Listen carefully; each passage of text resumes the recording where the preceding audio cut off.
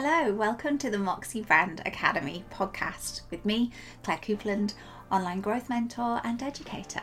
Each week we'll talk about growing your business, marketing, mindset, and so much more. So grab your favourite drink and let's get into it.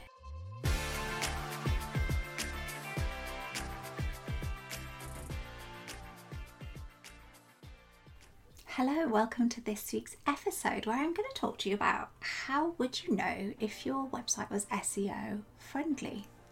So if you listen to this, you've probably listened to some of my episodes, you've probably also got a website or thinking about getting a website, and if you're not, please think about getting a website because it is a super sustainable way to ensure that your business keeps growing, that if something new happens with social media platforms, that you don't end up being kind of left behind or your account gets taken. So having a sustainable system for growth definitely includes your website, and growth really isn't just about social media anymore. It needs to be a bigger strategy. It needs to have more to it so that you can ensure that if something went wrong with something that you're working on, you've still got a platform people can find you on. You're building up that trust, you're building up that SEO score, and long term, you're just going to keep growing. So how do you know if your website is SEO friendly? So the best thing I can offer you as advice is nurture your website. SEO is a long game. It's not a one and done, I'm afraid. That yes, you can optimize your website and make it super great and get the keywords in the right places for the first pages, and make sure that it's user friendly and all those things that make it SEO friendly. But actually it needs a consistent effort. It needs monthly checking. It needs content creating for it on a regular basis. So it is time consuming, but you can make it so streamlined, and I can tell you it's honestly worth it. So one way you can tell that your website is SEO friendly is to test it on a regular basis, and I highly recommend having a monthly session where you sit down, look at your analytics, you look at your numbers, you see areas for improvement, and then you have actions to take forward. Kind of going around and doing anything without any information or any background or any data is like kind of going around in the dark looking for your shoes. It's going to be difficult and you might well trip up.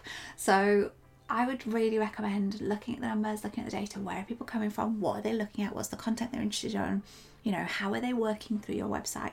You can do all of that with free tools, Google Analytics, Google Console.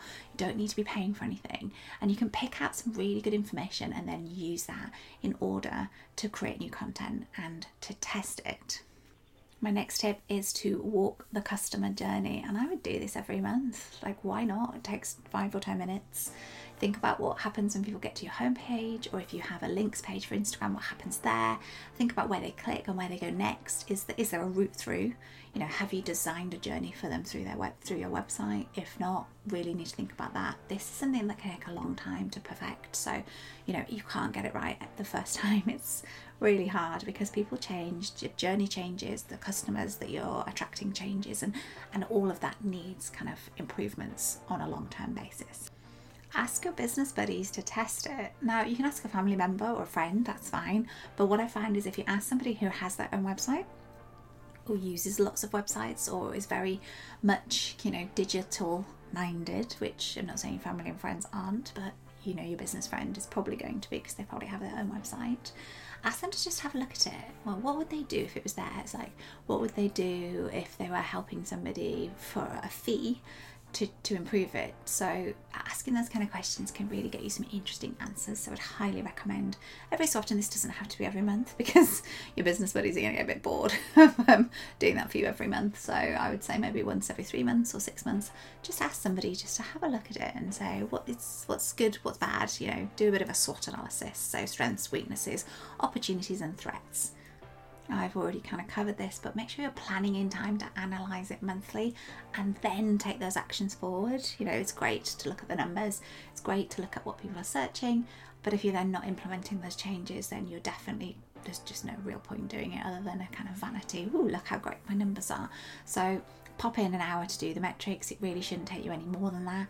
And then pop in a few hours a month. And if you put in 4 hours a month, you're doing 5 hours on improving your website every month. We definitely spend a lot more time creating social media content and other things that help drive our business forward. This is a long-term thing. Your website will be there as long as you want it to. It will, bring people from Google, bring people from all over the internet and all over the world. And social media will do that too. But your website is it's the center of everything, in my opinion. And it should be the thing that you spend a lot of time on. So the takeaway this week is nurture your website. It's a long game, I'm afraid. It's not a short game. Walk your customer journey frequently. Ask your business buddies to test it, and plan in time to analyze it and actually put those actions into place. And if you do those things, that is how you know on a regular basis that your website is SEO friendly.